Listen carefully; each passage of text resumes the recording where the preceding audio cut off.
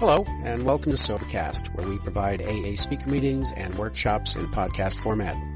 We're an ad-free podcast, and if you enjoy listening, please help us be self-supporting by visiting Sobercast.com, look for the donate link, and drop $1 or $2 into our virtual basket. We hope you enjoy the podcast. Have a great day. Good evening. My name is Norma, and I'm an alcoholic. Welcome to the Pacific Group of Alcoholics Anonymous. The format of this meeting is 2 10-minute speakers, a coffee break, and a main speaker. Our first 10-minute speaker is Brenda W.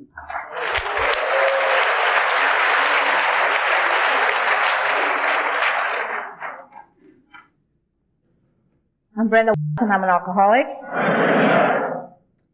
And I want to thank Kim for asking me to do this. It's a privilege.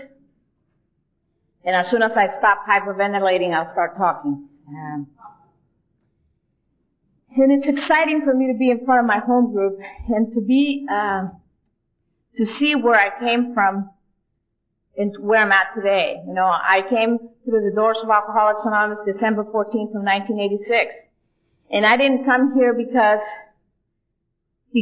I wanted to, because I liked it. I came here, as Vince likes to say, because I was beaten. I was surrendered. I was done. I didn't know what else to do.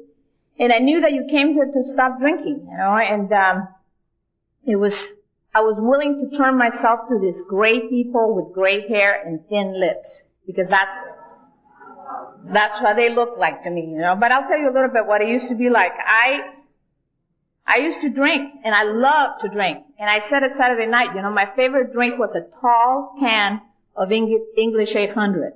You know, nothing put me right there, and you know where right there is, like a tall can of beer, of English 800 in particular. But unfortunately, that's not the only thing I did, you know. And in the days that I started drinking, I was 17 and a half, 18. I had just arrived in the United States, and I was doomed from the get-go, because my maiden name is La Infiesta. And for those of you who speak Spanish, it means the in party. And I had one thing in my mind from very early on, and that was to party, and at all costs. And I love to party, and I love to drink, and I learned about consequences right away. You know, I knew that, you know, I was going to get a hangover.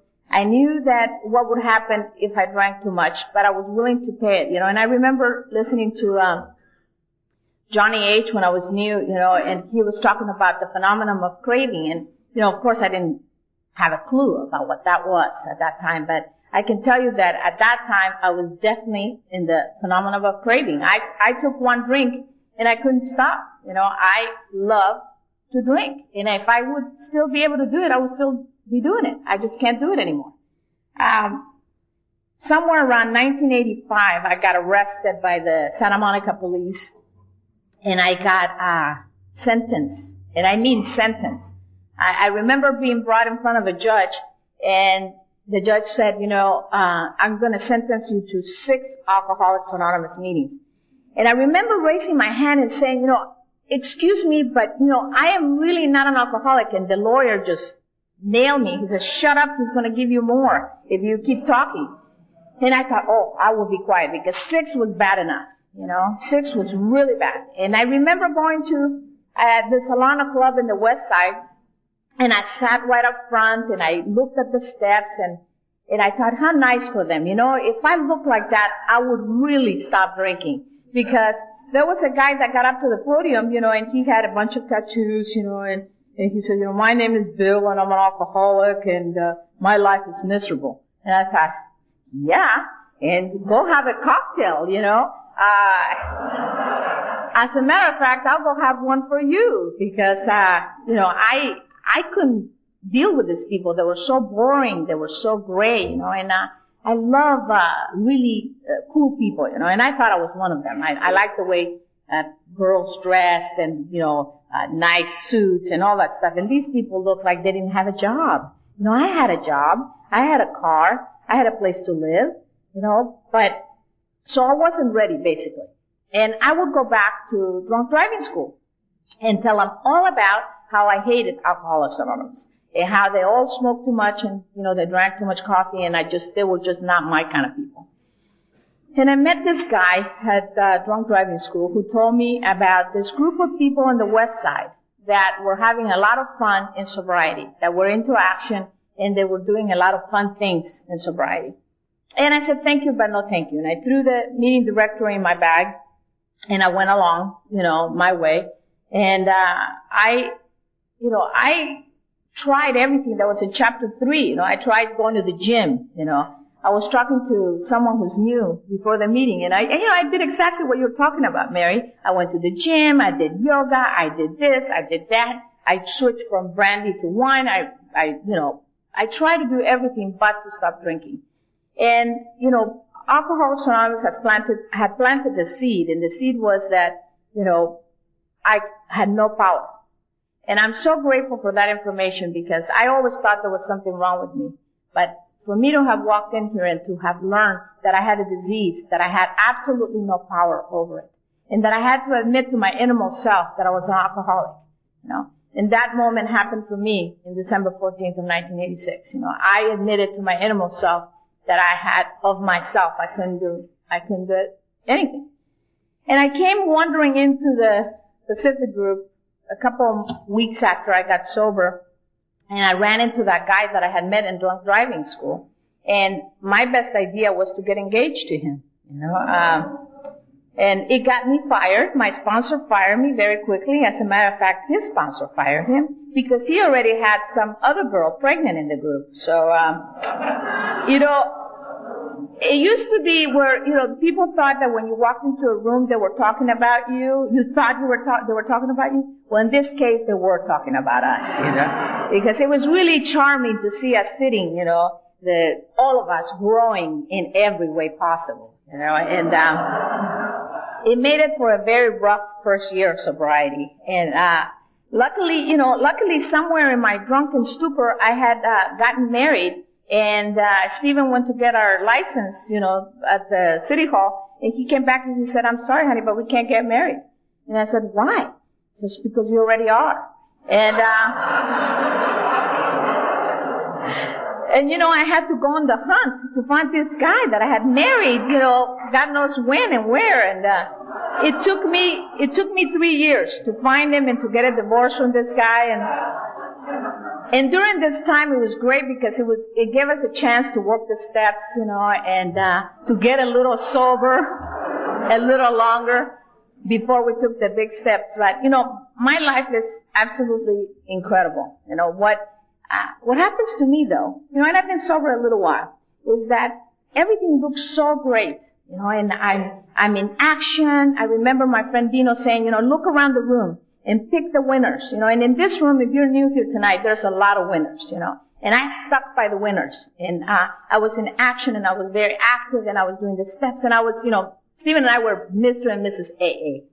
But what happens to me and my alcoholism is that everything starts to look so great, the perfect husband, the perfect children who I have been blessed by, that I didn't deserve, and I have the perfect job. I'm so glamorous working out of the country and, getting into limos and all this wonderfulness. Just such a great life. And then all of a sudden, I get the call of the wild.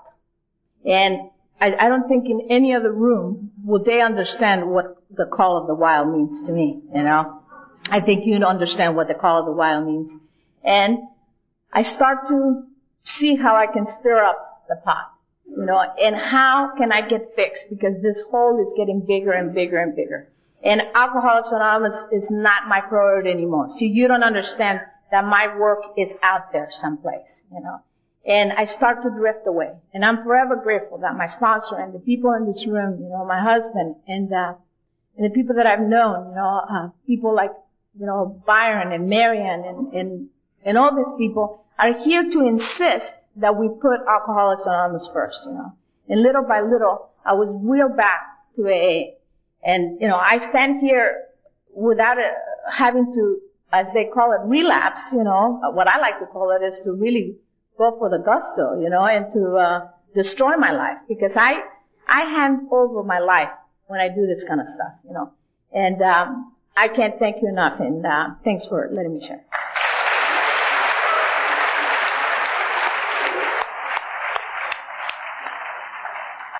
Our second 10-minute speaker is Morgan D.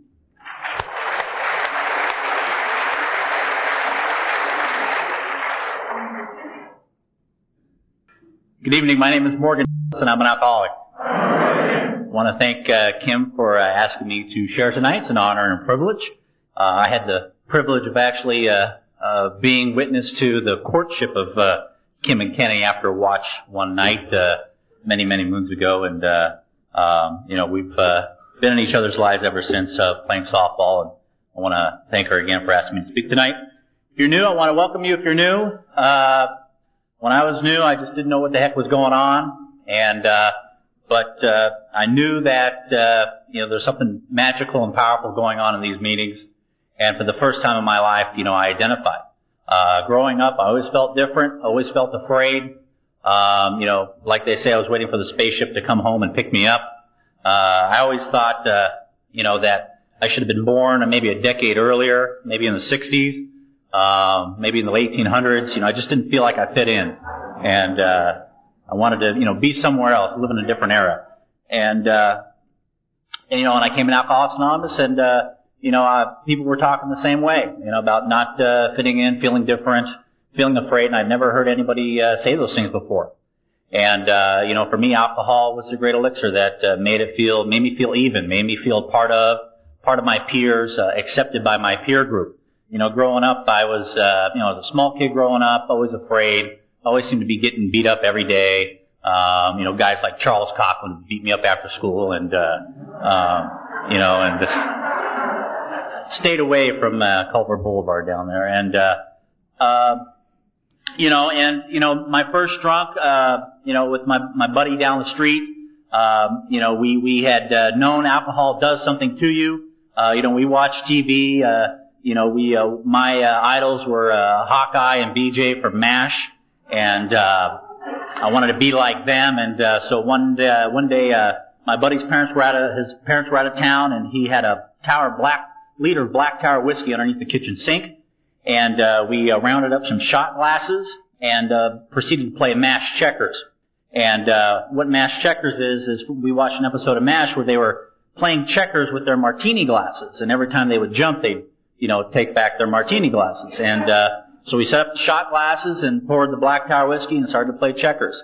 And we'd take a shot, and after every shot, we'd get up and we'd try to walk a straight line, because we knew alcohol was supposed to not make you be able to walk a straight line. So we would do that. And that night, my first drunk, I had 13 shots of Black Tower whiskey, and I loved that feeling it gave me. I can just remember, trying to take that step and just kind of falling down, face first on the floor. I was laughing. The room was spinning. I just loved that feeling. And, I wanted to do it again. And, being 13 years old, alcohol's hard to come by, but we had the local liquor store up the street where, we'd stand outside and, pimp some beer, pimp some booze, try to get people to buy it for us. And that's what we did. And, we'd come by it how we could. And, 16 years old, I got, the best job that you could have if you're an alcoholic, pubescent 16-year-old. I got a job working at Chippendales. And, every night, women would put money in my hand. They'd give me singles, $5 bills, $10 bills, $20 bills. Being a parking attendant was a great job at Chippendales.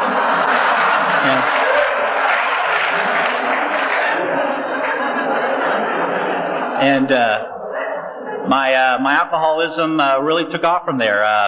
It was high school. People didn't accept me. I was like one of five. Back in the 80s, New Wave was in. I was one of 5 New Wave kids in the high school, predominantly of skinheads and heavy metal guys. And so I come to Chippendales, and people are drinking. And for the first time, I'm accepted. They're like, "Hey, Morgan, welcome. You're a good kid. Here, have a booze. Have some drinks." And there were beautiful women there, and it was just great. And, my drinking really progressed. They allowed me to come in the club on my nights off. I'm 16, 17 years old, and I'm hanging out with, 21s and above and just getting drunk every night. And, you know, at that club too, you know, part of my story got me to Alcoholics Anonymous. I started a little business in the parking lot, selling cocaine. And, you know, we were the holders and the maitre d' was the middleman, and it was great. And, for a while. And, you know, so that's, you know, my life progressively went downhill since, after that. And, you know, at 19 years old, you know, a daily routine for me, working there, you know, as I'd get up about noontime, you know, go try to get drunk, get whatever. I'd start work at the club at about 5:30, and I had my fake ID by that time. I'd pick up either, you know, 12-pack of beer if it was summertime, or a fifth of whiskey or tequila if it was wintertime, just depended on the weather. And, you know, I'd drink that all night. 9 o'clock we'd have a break. I'd get some more. 12 o'clock would come, it'd slow down, we'd get some more. And, you know, 1:55 a.m. we're running down to 7-Eleven before 2 o'clock call and get some more beer. And, you know, and then just go home at 5 o'clock in the morning, keep drinking, pass out, you know, wake up about 3 o'clock, do it all over again. You know, just day after day after day. And, you know, I knew part of me was saying, you know, I really need to stop this. You know, I really need to stop doing this. I'm going to kill myself. But on the other hand, there's another part of me saying, you know, if I do stop, I'm going to kill myself. I'm going to die if I stop, and I'm going to die if I don't. And I was stuck in that dilemma. And what happened was our dealer was good friends with my dealer's girlfriend was friends with my ex-girlfriend, and they got to chatting, and my mom got a call from my ex-girlfriend saying, you know, do you know the business endeavors Morgan's doing? And she said, no, I didn't know. And so I walk in, and you know, my mom's like, well, what's this all about? What are you going to do? And, you know, part of me, you know, the heat was on. So I said, well, let's get help. And, you know, so I tried going to outpatient program a couple nights a week. You know, they were doing diagrams and videos, Father Cherry Chalk Talk, and, you know, charts and graphs and, bell curves and, you know, and they mentioned these things called steps. And he said, okay, you know, you're going to do these step things, but, you know, not quite yet. You know, once you go to some meeting over here, and I didn't know what a meeting was, you know, I had no desire to do that. And, you know, I was still just going back to the club at night, getting drunk, drinking more, doing it all over again. And, you know, finally, you know, one last time, you know, as part of my story, I didn't think really alcohol was a problem. You know, I was going to this outpatient for cocaine. One night, my buddy of mine was, you know, he was an employee of Federal Express, and they had, you know, found or come across, you know, a FedEx shipment of cocaine, you know, and, so the FedEx guys stole it, you know, and, so they're like passing it around, all the FedEx guys, and, you know, so this guy had some, and he's like, hey, I gotta work the night shift, so will you please hold on to this for me until morning, and, in the morning when I get off work, you know, we'll have fun, party, get drunk, etc. So needless to say, you know, his stuff was gone come morning time, and, you know, I had learned all these things though, you know, going to this outpatient. So when he called me up and when I went over to his house, I said, well, I got some good news and I got some bad news. I said, the bad news is your stuff's all gone. The good news is though, I think I'm powerless. And, so, you know, a couple of days later, I'm drinking more still and I'm going down this outpatient and I'm just like, I don't want to go. This thing's a waste of time. And basically what happened was, you know, they sent me off to, 30-day program. They said, okay, enough's enough. They shipped me off for 30 days, and then I got introduced to Alcoholics Anonymous. And, you know, it's been a great life in Alcoholics Anonymous. If you're new, you know, what happened for me was, you know, like I said before, I identified for the first time with what people were saying. So if you're new, you know, try not to listen for the dissimilarities, listen for the similarities. And if you're new, get a sponsor. You know, I've been blessed to have, you know, 2 great sponsors in my sobriety. You know, Steve Z was my first sponsor, and, you know, he got me marching in the group, got me involved with the activities and what we do around here, doing the deal. And about 6 years sobriety, I got Byron as my sponsor, and, you know, he's helped develop my life tremendously since then. And I've become this great, you know, human being as a result of Alcoholics Anonymous. You know, I got married, I've had a son, I've been to finance class. You know, my finances got wrecked in Alcoholics Anonymous, and Vince Joe and the finance class straightened them out. And, you know, I've just done the deal here, and, you know, I've been very active and very busy. My head's a bad place to be in. So I recommend, you know, definitely getting active. Sean and I, we've been doing this golf tournament for about 15 years, and it keeps me busy about 9 months out of the year, so I only got 3 months to worry about. And, you know, the other 3 months I worry about working some other stuff. So, you know, if you're new again, I want to remind you, please just, stay here, do what we do here. again, thanks Kim for allowing me to share. Thank you very much.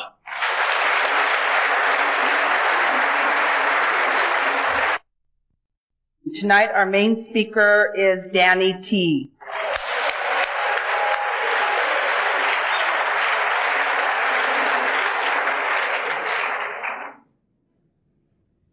My name's Danny. I'm an alcoholic. Wow.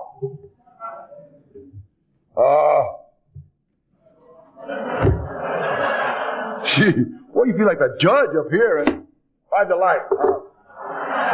They always do. You know, I got here in 1968, and I was in the penitentiary, and wait, that's a lie. I got here the first time, 1965, and I was in the penitentiary, and no wait, that's a lie. I got here the first time, 1963, and I was in the penitentiary. And it's funny because the first AA meeting that I ever walked into was actually in 1959. And so I know everybody's like, wow, oh yeah. I got to tell you, there was about 20 of us cruising around, you know, like a whole carload, and we're like, we're driving around the neighborhood, my neighborhood, Pacoima. We're looking for parties to crash. And in 1959, and we seen about 30 cars in front of this old house. And it was right on the corner of Van Nuys Boulevard and Lev Street. Now, Pacoima, that was the murder capital of the world at that time. And it's amazing for somebody to have a party, or they had a lot of parties, or like a baptismal, a lot of baptismals in that area, or barbecues, a lot of barbecues, you know, or quinceañeras, a lot of a bar. No, not in that neighborhood.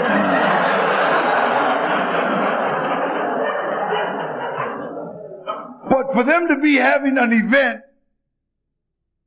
in the murder capital of the world and not invite the murderers was like really dumb.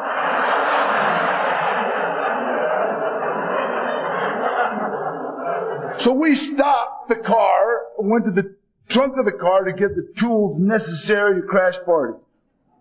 We got tire irons, pieces of pipe, bumper jacks, hammers. I had a case of beer, 3 bottles of wine, a half pint of whiskey, and I was already loaded on Red Devils. We kicked in the front. You have to kick in the front door. Because when you crash a party, you can't like lock the door and call the cops. You know? So we kicked in the front door. Everybody rushed in. And we're standing there.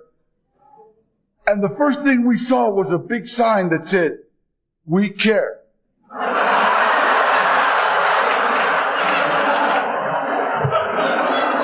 And we had just crashed the Friday night meeting of Alcoholics Anonymous, the We Care group. Still there. It is no longer on Van Nuys Boulevard and Lev Street because now the 5 freeway goes over that. You know what I mean? But they moved it, but the We Care group is still there. And it was amazing. But that was where I was given the curse of Alcoholics Anonymous. And there is one. Never understood it. I walked into that meeting, and immediately I saw what was up when I saw the basket. You know, this church. That means anything that is even remotely fun is a mortal sin. You know, or a venial sin is remotely.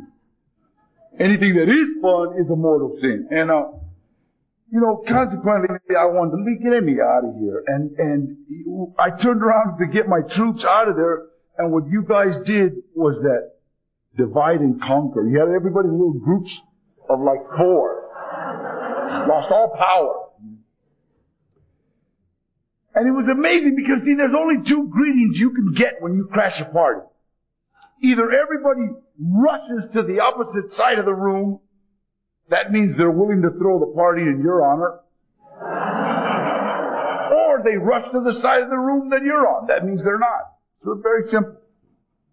We got like the stupidest greeting in the world. We got, "Hi, I'm Bob." You know,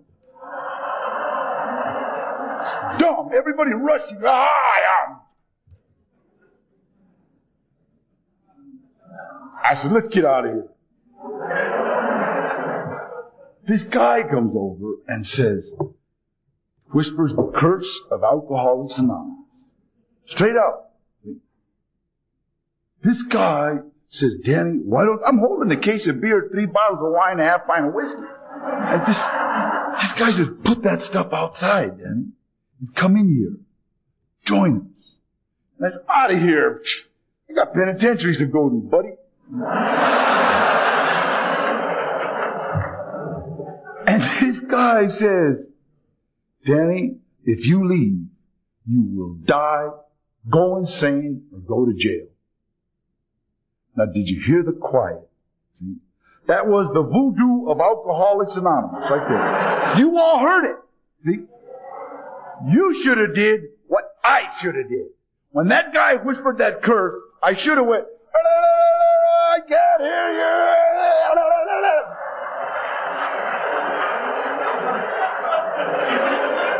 I didn't do it. And neither did you. So, the most profound thing that anybody has ever told me on this program was that if I leave, I will die, go insane, or go to jail. And believe me, every time I left, pow, I'm in jail.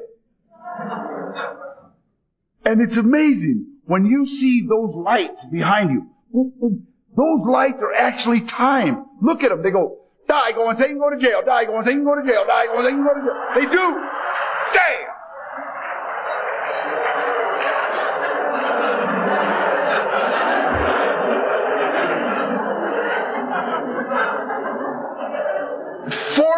Probably 4 months, 5 months after I hear, 5 months, I don't know, about 5 months after I heard this curse, the cops, bam, kicked in my front door. Didn't just come right, no, that's a lie. Cops kicked in my mom's front door. Pow!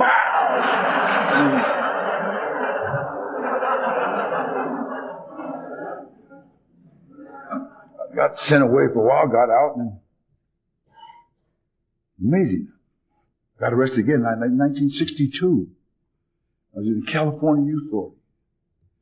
And I had this guy there named Frank Russo, this friend of mine, Frank Russo.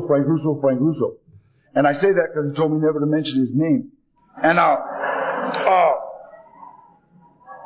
this guy invites me to this meeting. He says, "Come on, Dan, you want to go to AA?" And you understand, I'm a journeyman convict. There's no way, journeyman convicts don't go to meetings. And he says, "Danny, there's going to be coffee and cake." Excuse me. You're talking to a journeyman convict. I got people bringing me steak sandwiches. Yeah, but Danny, they give cigarettes. Excuse me. Journeyman convict here. I got cartons of cigarettes. Danny, there's going to be some women, huh? And being in prison, is it real women? No. I'm sorry. He goes, yeah, no, we got you.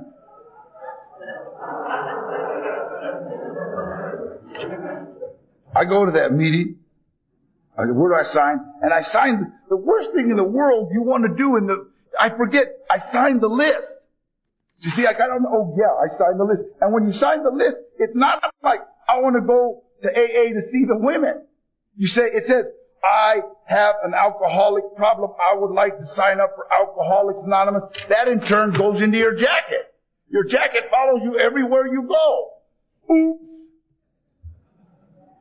So I go to the first meeting. It's funny because I met guy that I absolutely love, Johnny Harris. He's here. I remember when he saw me coming, he goes, oh, God. I was so sharp. I was so sharp. And I remember, it's funny, he was dressed like I am right now. And I was in state blues, or I forgot, I don't know, I was sharp. Whatever it was, I was. And he was just like, oh, he knew that the balls on my feet tickled me when I walked. I was so cool. He knew it. And, he says, Danny, I hate to tell you this, but the only thing that's going to beat you to the penitentiary are the headlights on the bus.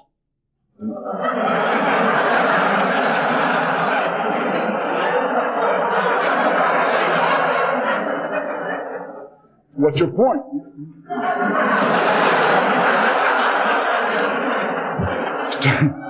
Trying to tell me, I remember when I don't see, but I went there for the girls, because I remember the following week, Frank says, hey, Dad, are you going to the meeting?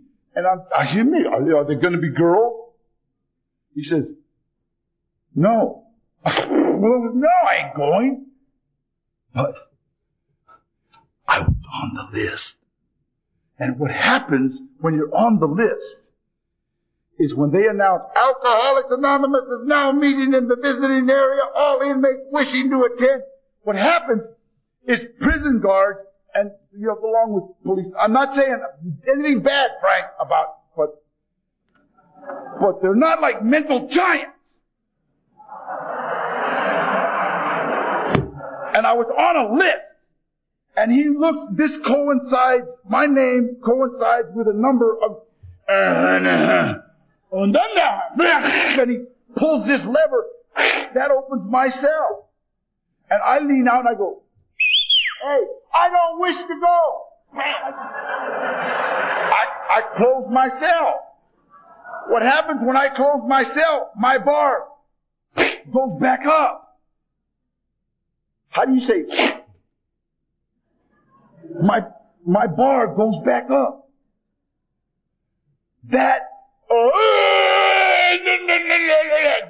He gets mad at that. And he can talk to me. He goes, what that says is, you better hurry up. And opens it again. I don't feel good. And I close the door. They got people that walk around in youth authorities that make you feel like going places. And one of them just happened to be going by. Oh, I feel like going. And I went. I ran into a guy named Eddie Cochran.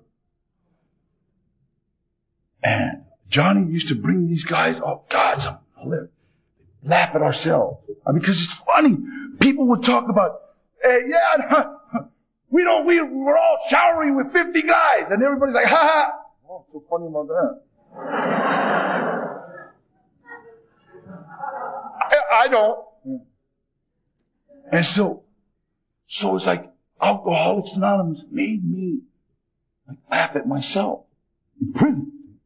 And then when I got out, I remember Johnny saying, Danny, why don't you give yourself a break? And I'm like,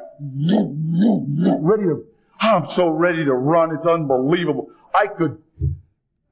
To show you, I bought 2 short dogs. I'm not an alcoholic. I bought 2 short dogs at the bus depot. They took me to the bus depot to drop you off, and then you're waiting for the Greyhound. I got 2.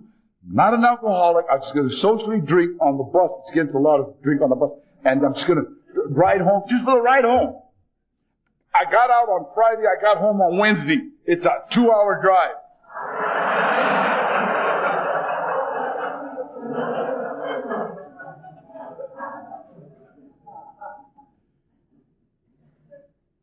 And needless to say, 100 days later, handcuffed. Come on out, we have a house, all that.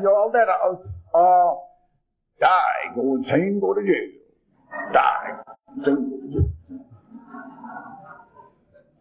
They told me that was going to happen. And if you're new, I'm telling you that's going to happen. Do you understand? They say, I know they're not supposed to, take people's inventory. If you leave this program, you will die, go insane, go to jail. Period. In the 35 years that I've been clean and sober, nobody has left and called me up and said, hey, Dan, I am having a great time out here. Dan, wait, listen, I'm drinking a little socially, doing a little, but you know what? My kids love me. I'm buying them all big wheels for Christmas. Hey, I'm getting my 16-year-old a car. Life's good.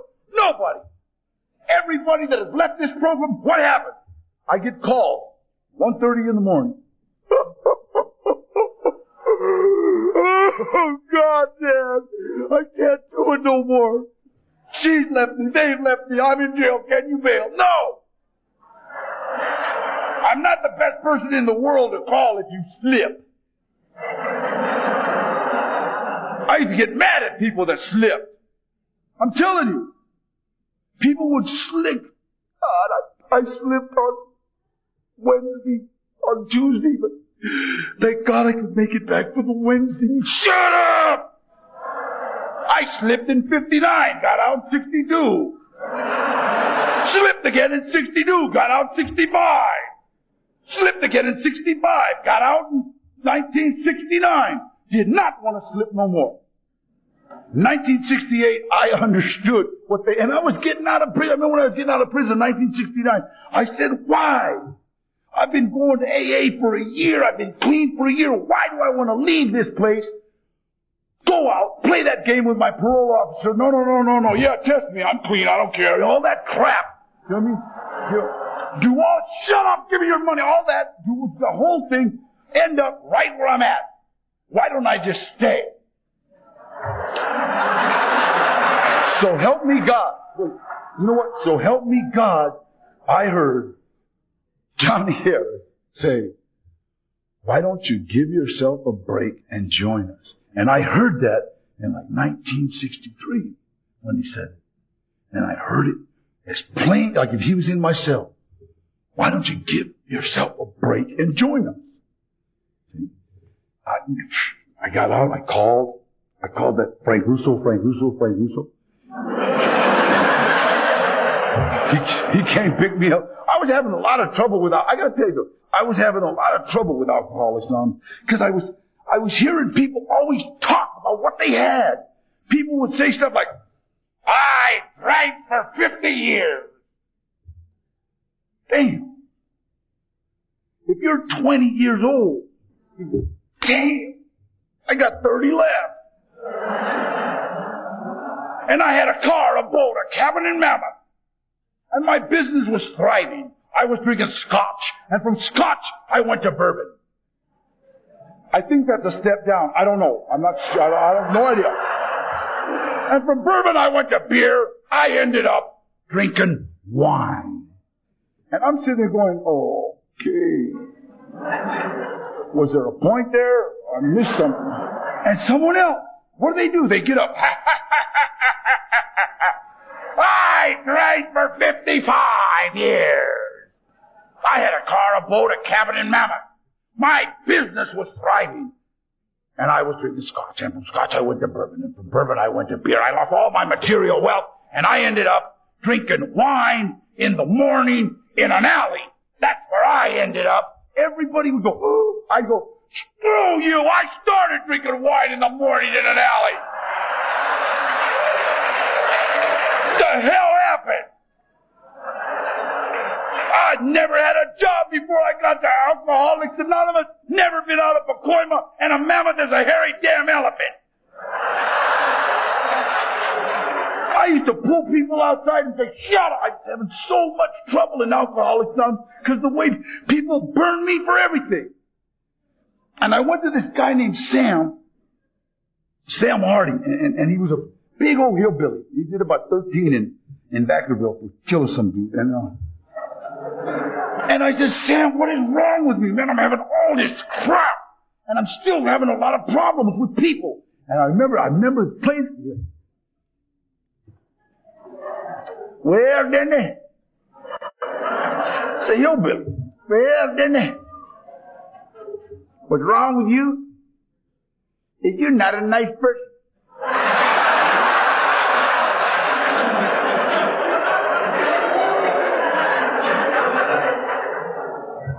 If this guy wasn't about 6'2" and about 230 and killed one guy and crippled another in an argument, I might have jumped on him. But you're not a nice person.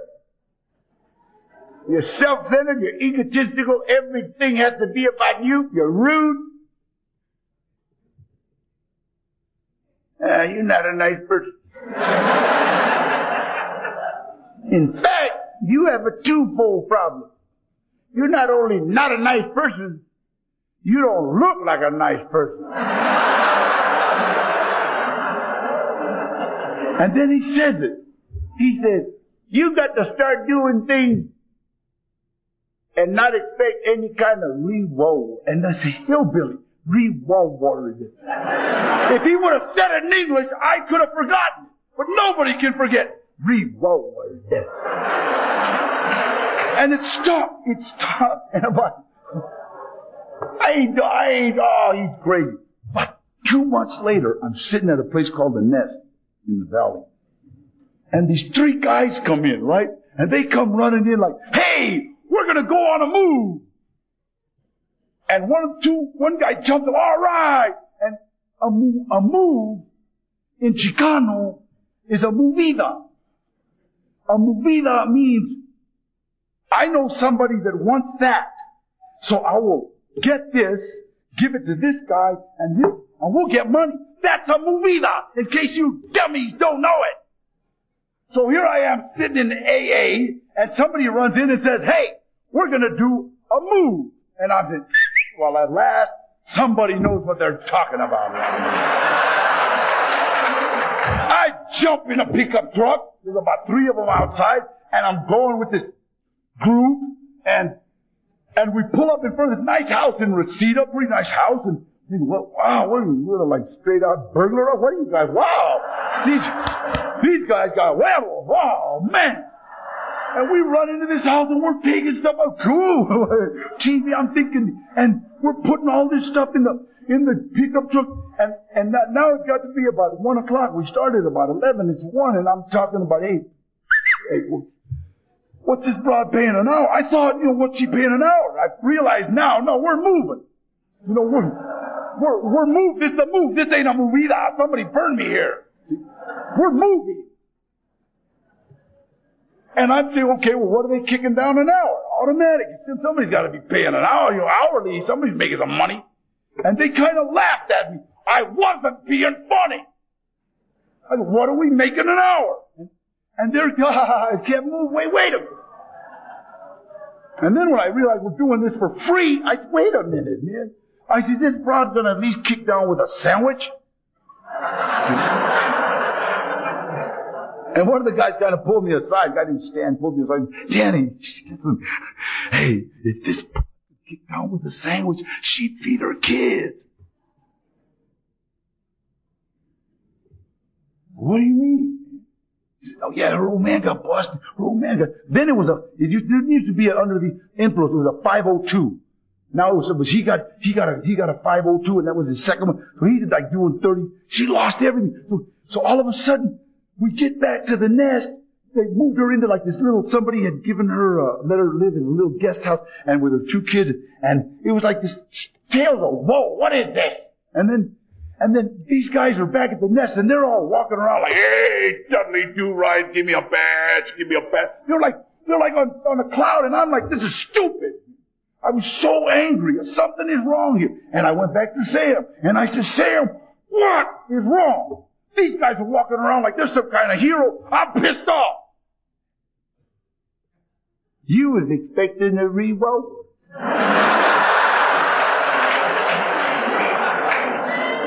And then what does he say? He said, it would have never been enough. If she gave you a sandwich, it would have been the wrong kind. If she gave you money, it wouldn't have been enough. The reward was in the doing. You'll find that out if you stay with us. And when he said that, it was kind of like, you mean there's a chance I might not? You see? Attitude. I want the world to change. It changes my attitude. Mine.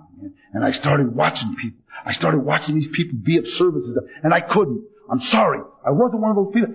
I wasn't. I hated them guys. I started taking out trash on my mom's block for the old people. I would just go and I'd pull out their trash. I'd go in and I'd pull out their trash. I remember going into this one lady's backyard, and these are my neighbors, and her screaming, "Ay, no me roba, don't steal nothing. Yeah, taking your trash." Put out.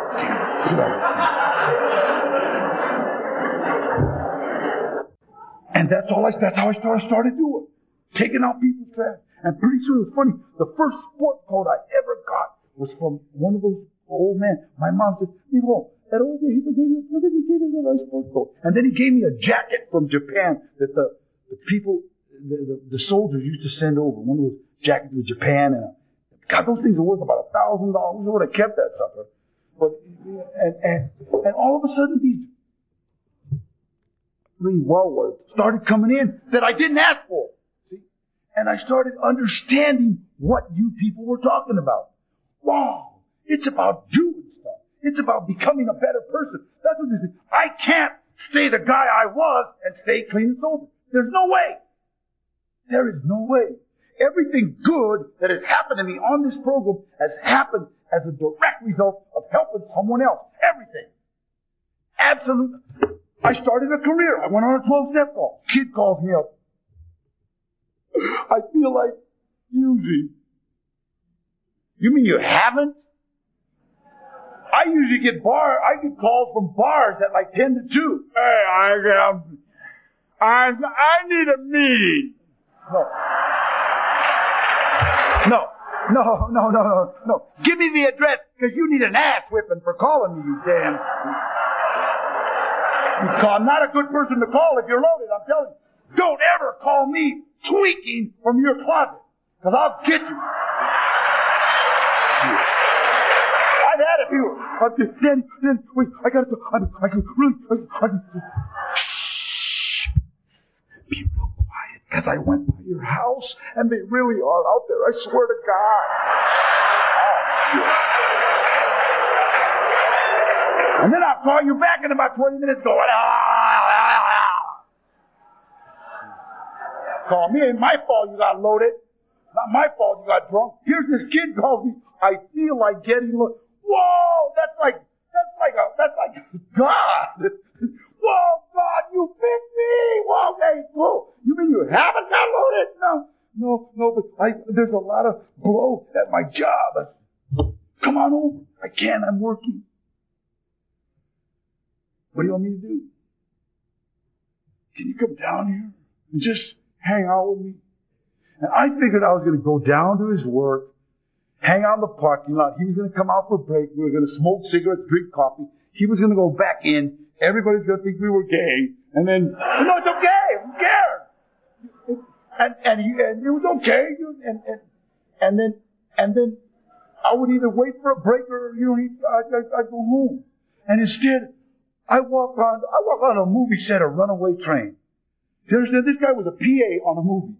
I walk onto this movie. I go, wow, the cutest thing you've ever seen in your life. All these kids were dressed like convicts, all of them. All had fake tattoos. All of them. They all had these fake tattoos on them. And I kept going, I'm sorry, that's Mears. And they're all trying to be so hard. Hey, your mother's mother. And I'm going, oh, wow. You are really, you would definitely be somebody's wife. I'm making fun of everybody. I'm having a blast. And this guy comes up and says, hey, do you want to be in a movie? And I said, what do I got to do? He says, can you act like a convict?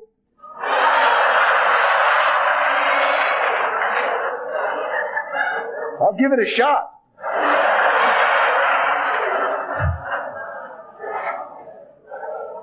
And all of a sudden they give me those blue pants. I wear them well. Those state issue just kind of drapes on me. There's some of us that just have a kind of body that you just look cool in them. And then they give me a shirt. And when they give me a shirt, I take off my shirt. Now I have this tattoo on my chest that it doesn't say I love America. And it doesn't say mother. You understand? What it says is penitentiary. The minute you see one like that, oh, he was in the pen. And this guy goes, oh, here, wait a minute.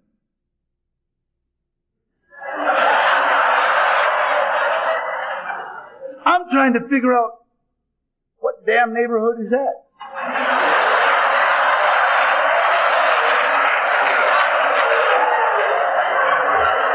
This other guy comes over and says, hey, you're Danny Trejo. I said, yeah, you're Eddie Bunker. We started talking. He says, what are you doing here, Eddie? He said, I wrote the screenplay. We were in the pen together. He said, Danny, I saw you fight up in Quincy. I said, yeah.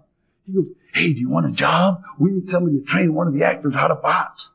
And I said, yeah. I'll be kicking down $50 because they were going to give me $50 for every time.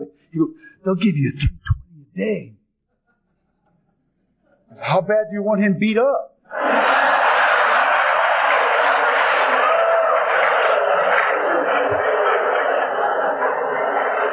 I figured I'd beat him up, write about it, show it to Sam. Sorry, I was expecting the reward. And he goes, no, you gotta be real careful because this kid's a little high-strung, man. He might sock you. For $320? Give him a bat! Are you crazy? I started training this actor how to box. He liked me. The director liked me. All of a sudden they said, you be in movie. 1985, I got Taft Hartley, my SAG, whole life changed. Again, 17 years sober. My life, wow. All of a sudden, everybody's calling me mister. People are like fixing my hair. I got to wear like makeup, and it wasn't an issue.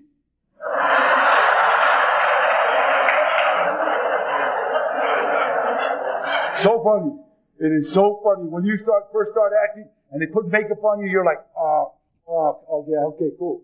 Yeah, all right. You're looking around, see what hour and a half later. Hey, am I shiny? You want to check this? What is that? Yeah, both of you. Yeah, come both of you. Everything good that has happened. I've done over 70 movies. I've done movies I don't even know. I see one, wow, look, I'm in this. Unreal. Everything good that has happened in my life has happened as a direct result of helping somebody else. Period. I remember I was at the Hold'em time. This guy lost his speaker and he called me. Daddy, I'm home to do it. So I met my wife. I went to the meeting and I was giving one of those pitches that has like tears, so spiritual. No, really, it was almost one of those, Anya, heavy. And I'll never forget, she walked in, she was wearing some white pants. And if you pray, damn, God will give you everything you want back. That will come. Been married 6 years. And I never understood what it was to be in a relationship. That's the God's honest truth. I never understood. I got 3 kids. Been married 3 other times. And have never been in a relationship. I don't know if anybody understands what I'm saying. When you're in a relationship, you have to do stuff. Like, come home. That's always important. And preferably by yourself. And no hickeys. That's not like a good thing to come home with. So I ran crazy on Alcoholics Anonymous for a long time. I did not know what the word monogamous meant. I gotta say that every male figure that I've ever known in my family's got uno en la calle, uno en la casa. What that means is one in the streets, one in the house. That's it. That's just the way it was. And, but the problem is if you marry a Jewish woman on this program with some self-esteem, it does not work. It just doesn't work. And it's unbelievable. But I gotta tell you something. I honestly would not want any marital extracurricular activities. I didn't even say it. I love my wife. This program, I heard the lady talk about, I got the perfect wife, I got the perfect house, I got the perfect job. I guess I got a job. I don't even know. I guess a job. You know, I have more fun doing my job than any. I get to do. When a director says, "Okay, Daddy, what I want you to do, I want you to kick in this door. There's going to be 12 people, and I want you to really control them." So I get to, wow! I kick in this door, and I was, shut up! I got the shotgun, get out! And I talk bad. Oh, don't you love me? I'll blow you away. And whoa! All of a sudden, the director says, "Cut, cut." People come up, "Where did you study?" You know,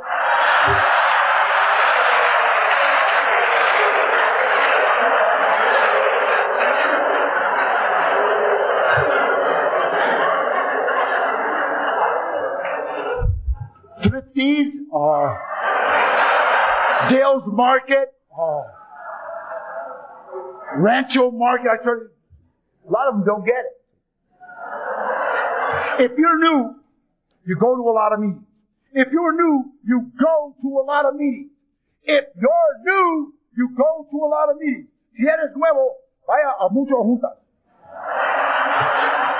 And the reason I say that is because when you're new, that's not what you hear. When you're new, somebody says that, what you hear is a little.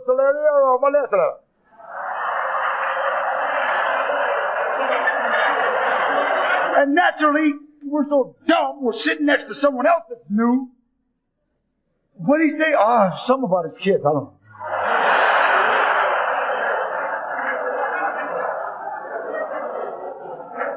So if you're new, you go to a lot of meetings. You get involved, not emotionally. You try to get involved with this program. And I'm telling you, it's like unbelievable when you finally really grasp. Because you got to understand, I fell in love with this program 3 years into it. I was like digging, whoa, this is so cool. Yeah, we do work. Right. Okay, so I gotta so it's an issue. Who cares? Yeah, somebody touched it. I don't care. Right, all this crap. Here. That's it.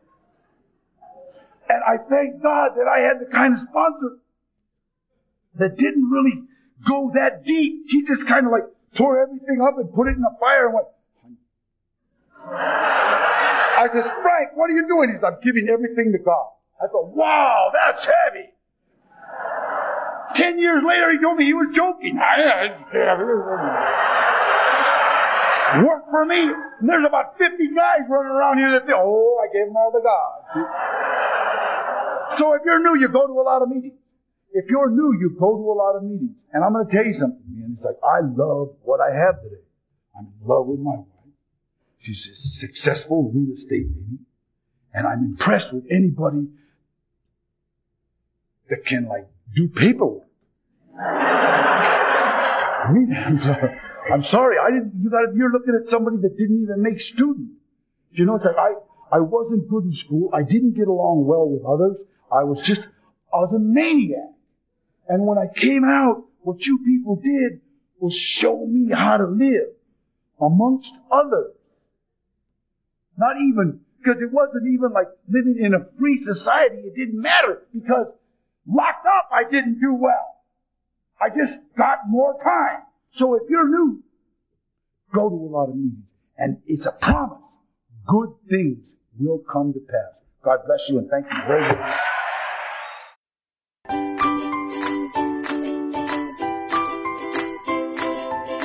Thanks for listening. I hope you enjoyed the podcast. Sobercast is ad-free, and we'd like your help in order to keep it that way. So if you'd like to help us be self-supporting by pledging $1 or $2 a month, visit Sobercast.com and look for the donate links. Thank you very much.